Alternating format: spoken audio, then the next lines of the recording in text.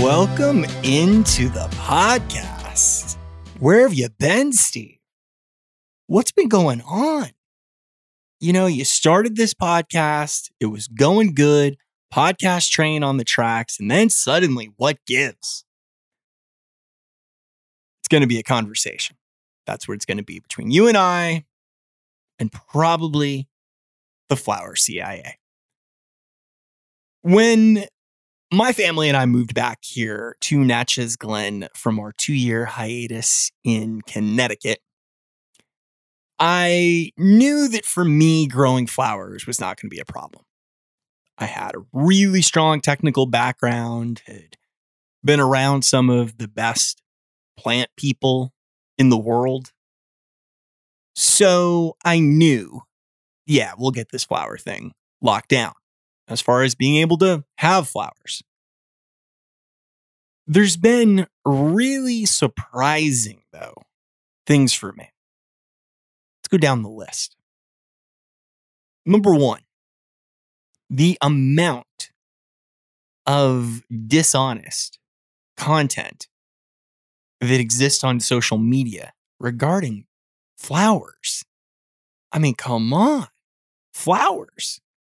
Who would have thought that?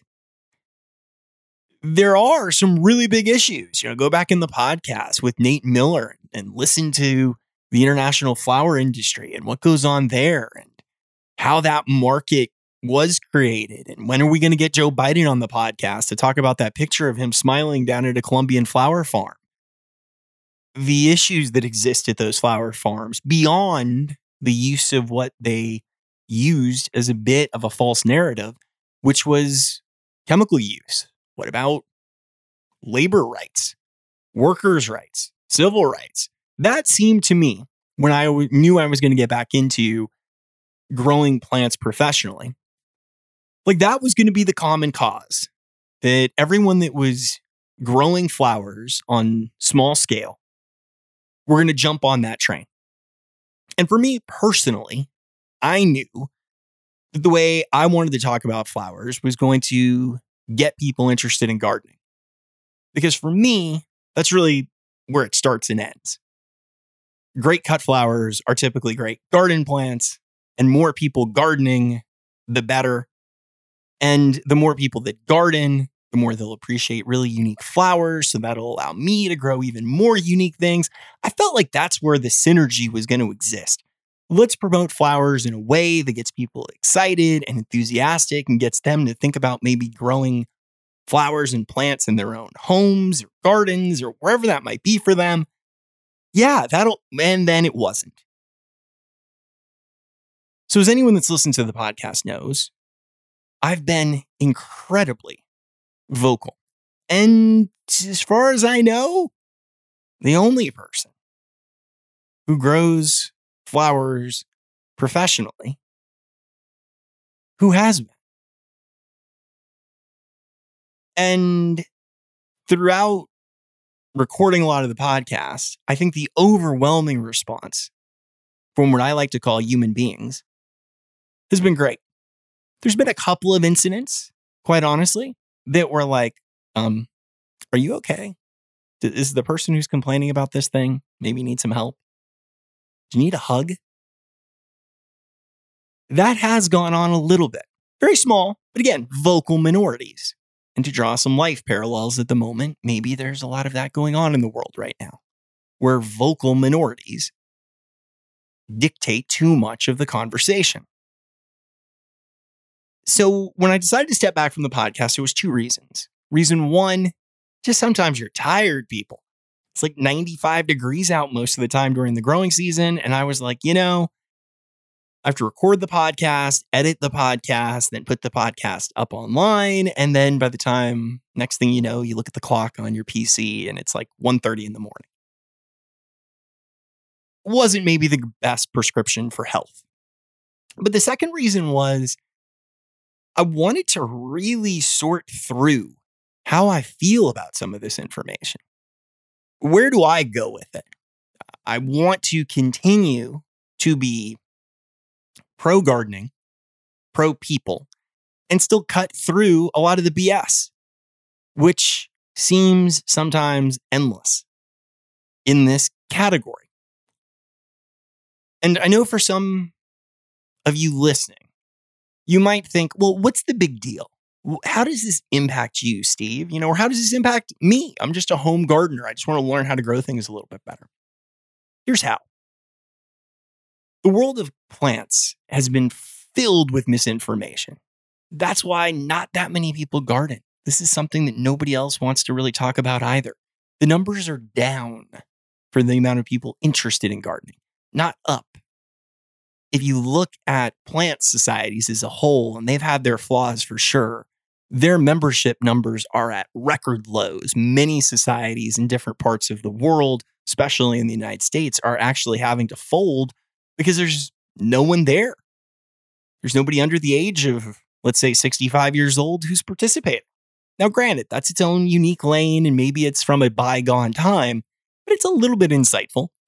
And the data numbers show it. The sales for nurseries, for growers, show it. And now Home Depot and Lowe's, if you go back and re-listen to the episode with Alan Armitage, we pretty much talk about that.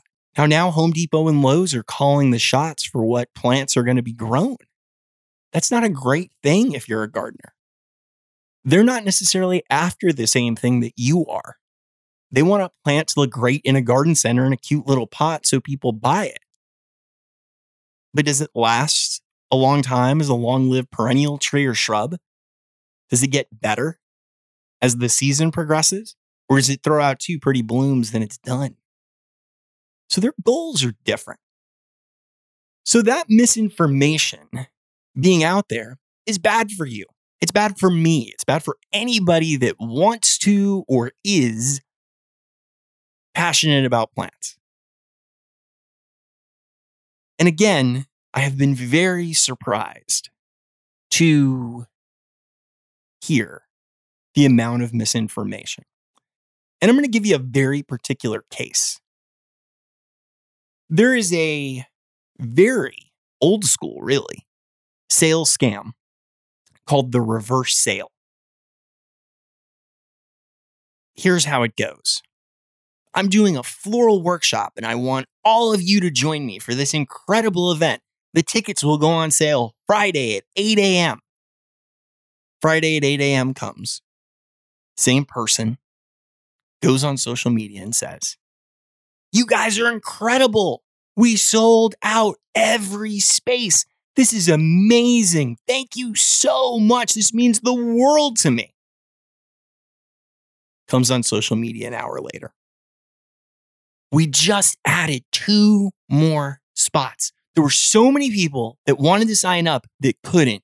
We have fit 2 more people in. But you have to email now. Email me now. And we're going to pick 2 people from those emails to be able to join the workshop." Anyone who had even remote interest now sends their email addresses to this person. Now this person solicits every single person who sent an email. Because do you know why? They haven't sold 1 space. They're pretending, lying about having sold it. But now they've identified who their potential buyers are and have those people's email addresses. So now they go, "Hey person, if you want to go, you can go." And the person goes, "Oh yeah, but $2,000 is a lot of money." And then they go and they say, "Well, for you, $1,500. "Oh, really?" "Yes, really." The reverse sale. You might have seen it in the past under faces like this. "Hey, I know you're really interested in this car, but I got to tell you that just before you got here, there was somebody else looking at it, and they're going to come back and buy it in just a few hours. So if you want it, you better buy it now." And the person doesn't exist. Reverse sale. It's very I think, surprising again, and maybe a tad alarming that we've entered into this phase. But it's one of the things that has given me great pause about the podcast. And there are these subjects that I've wanted to talk about. And also, again, have great guests on. It's one of the reasons why, in having guests on, I've really worked hard. And sometimes it's maybe harder than it should be to get really credible guests on the podcast. People who I know that if we're talking gardening and plant information, it's legitimate. These are academics. These are people that have worked in the field for decades. They're really super knowledgeable. And that is the other side to this conversation. So many people have gotten involved in small scale farming over the last, let's call it 2 decades, both in edibles and more recently in flowers. And at first glance, that would maybe be a good thing. We've talked in the podcast with Nate Miller how essentially U.S. production of flowers is non-existent. 90% now of the flowers sold in the United States come from somewhere else internationally, primarily Colombia and Ecuador. So you'd think having more small growers would be a good thing. But I don't think it is. I think it confuses the market sometimes when we have people who go out, have a very hobby-based business, we'll call it, or farm, and post things on Instagram as if they're doing it professionally. It makes it confusing. One of the great questions of the last couple of months that I received is, how do people get these local, finger quotes, flowers? How do I get them? Where do I go? How do I find them? Where do they exist? Is it on the top of some mountain next to some goat with a fleece on it? How do I get them? Which seems like such a fundamental question to not have an easy answer to.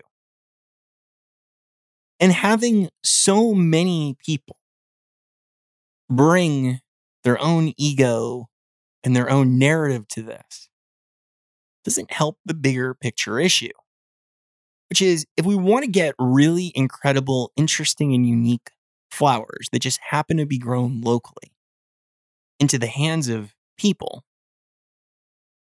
we've got to have people that are actually doing it in a relatively, serious is a strong word, but at least a committed place, not just as a hobby or to be able to post pretty pictures on the gram. And if those people are just doing it to post pretty pictures on the gram, but I'm doing it to try to get flowers into the hands of people and compete a little bit with international flowers, we're very different people. What our goals are and how we get there are going to be very different. And the way we see it and talk about it are going to be very, very different. And obviously, anybody can do anything they want. America. But it is a confusing topic.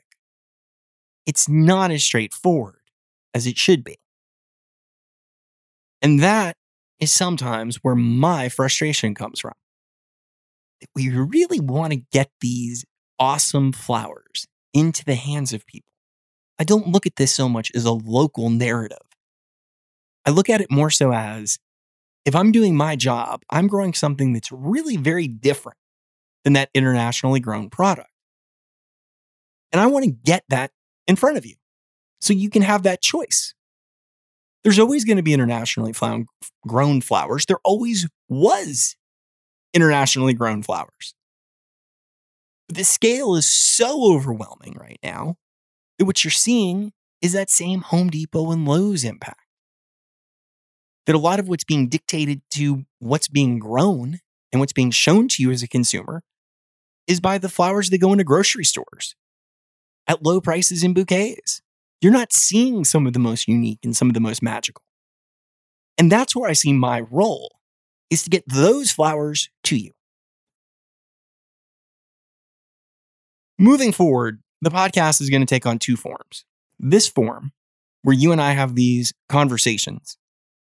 And I always encourage feedback, DMs, emails, anything you'd like on some of these topics.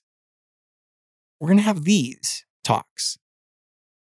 And then we're still going to do the guest. Don't worry. I've actually got some already recorded. Somebody's got to edit them, probably me, and put them up.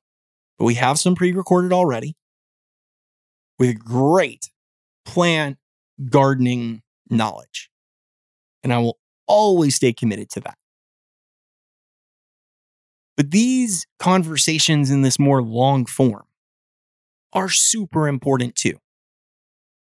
For you to share with your friends, anybody that's interested in plants, because there's more moving parts to this than you would think. It's not as straightforward as grow flowers, sell flowers for anyone, myself, or large-scale international growers. I'm also going to close on this thought. Almost a year ago, the grower in the Pacific Northwest, who is known for pretty pictures of flowers on Instagram, was brought to my attention that she had a course. Was aware of her Instagram account, but was not aware of the course component that well. Then when it was brought to my attention, I researched it and I saw it was $2,000. I was working under the assumption that maybe it was a couple of hundred. The $2,000 was alarming. I've talked about this numerous times. But in the last 4 to 5 months, she's now shaping a narrative that she is going to start and has been hybridizing, seed gathering dahlias. And that her selections that she's trying to make are what people really want, not the ones of the past. The ones of the past were not bred to be the color palette she deems popular. And that all of those people were just wasting their time with dahlia show flowers. Well, I'm going to invite my friend from the Pacific Northwest onto the podcast to have this conversation, because I find what she does completely self-serving and doesn't give any credit to the thousands, tens of thousands of people over the decades who loved dahlias and grew dahlias when dahlias were not that popular. And they had them for shows, for themselves. And you know what? A lot of them were beautiful blush. A lot of them were really interesting colors that she's now saying are just newly popular. Were some of them blazing red and blazing yellow? Sure, those were there too. But it's sort of like that scene in The Wizard of Oz when Dorothy wakes up and she goes, and you were there, and you were there, and you were all there. That's how dahlias were. They were all there. They've always been there. She's not doing anything new. She's not blazing a trail. I heard that. I saw that written in a comment on a post that she recently had.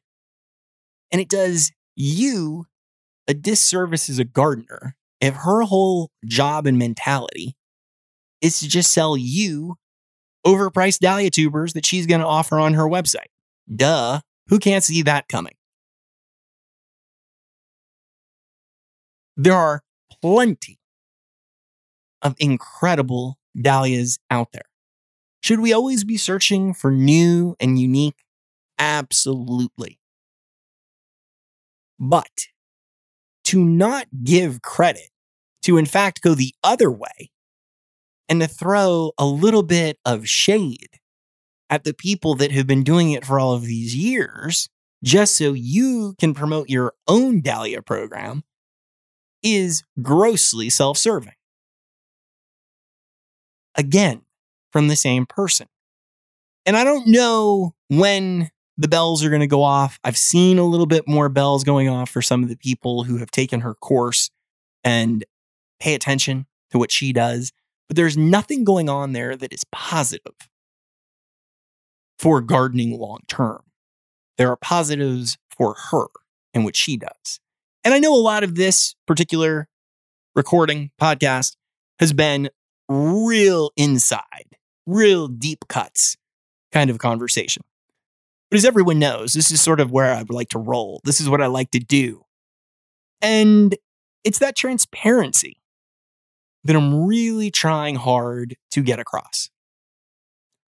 I want you to have an opportunity to look at things authentically and know about the people involved with plants. Again, we're at the heat of summer as I record this. Dahlias are doing its thing. We'll get into gardening talk beyond just these one-on-one talks about these type of subjects. I'll also just do some general flower gardening thoughts at least once a week. We'll do an interview guest at least twice a month, if not once a week. Get that going as well. And we're going to get this podcast train rolling. I really appreciate everybody for listening. You can always do me a huge favor, and on iTunes or any of the podcast apps that are out there where you listen to them, if you leave a review, it really does help. It allows other people to find the podcast, and this is how tricky these places are. It actually drives the podcast up in the rating systems that they have. So please do me a favor, do that, and happy gardening. Cheaters cheat and liars lie without cause or alibi. They don't know 'cause they don't care. In love and war all is fair. Hearts are broken, love goes stale. The real world ain't no fairy tale. Nothing turned out like you thought. Now look at all the time you've lost. You'll never get it back. Oh, you should have known. Most would have realized that a long, long time ago. Now all you're left with is wasted time and tears. You should have seen it coming after all these years.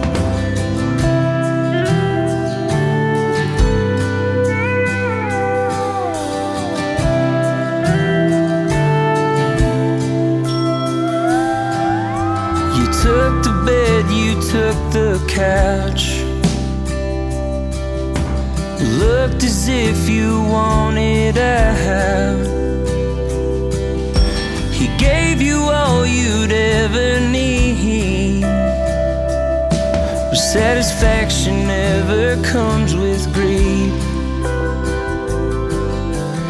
He'd hoped all you need was time, but that was something just to ease his mind. You broke his heart, you broke this home, and there's something that he can't condone. You'll never get him back, oh, you should have known. Most would have realized that a long, long time ago. Now all you're left with is wasted time and tears. You should have seen it coming after all these years. And I wish I cared enough to make you change your mind, but you dug your own grave and you buried love alive. You'll never get it back, oh, you should have known. Most would have realized that long time ago.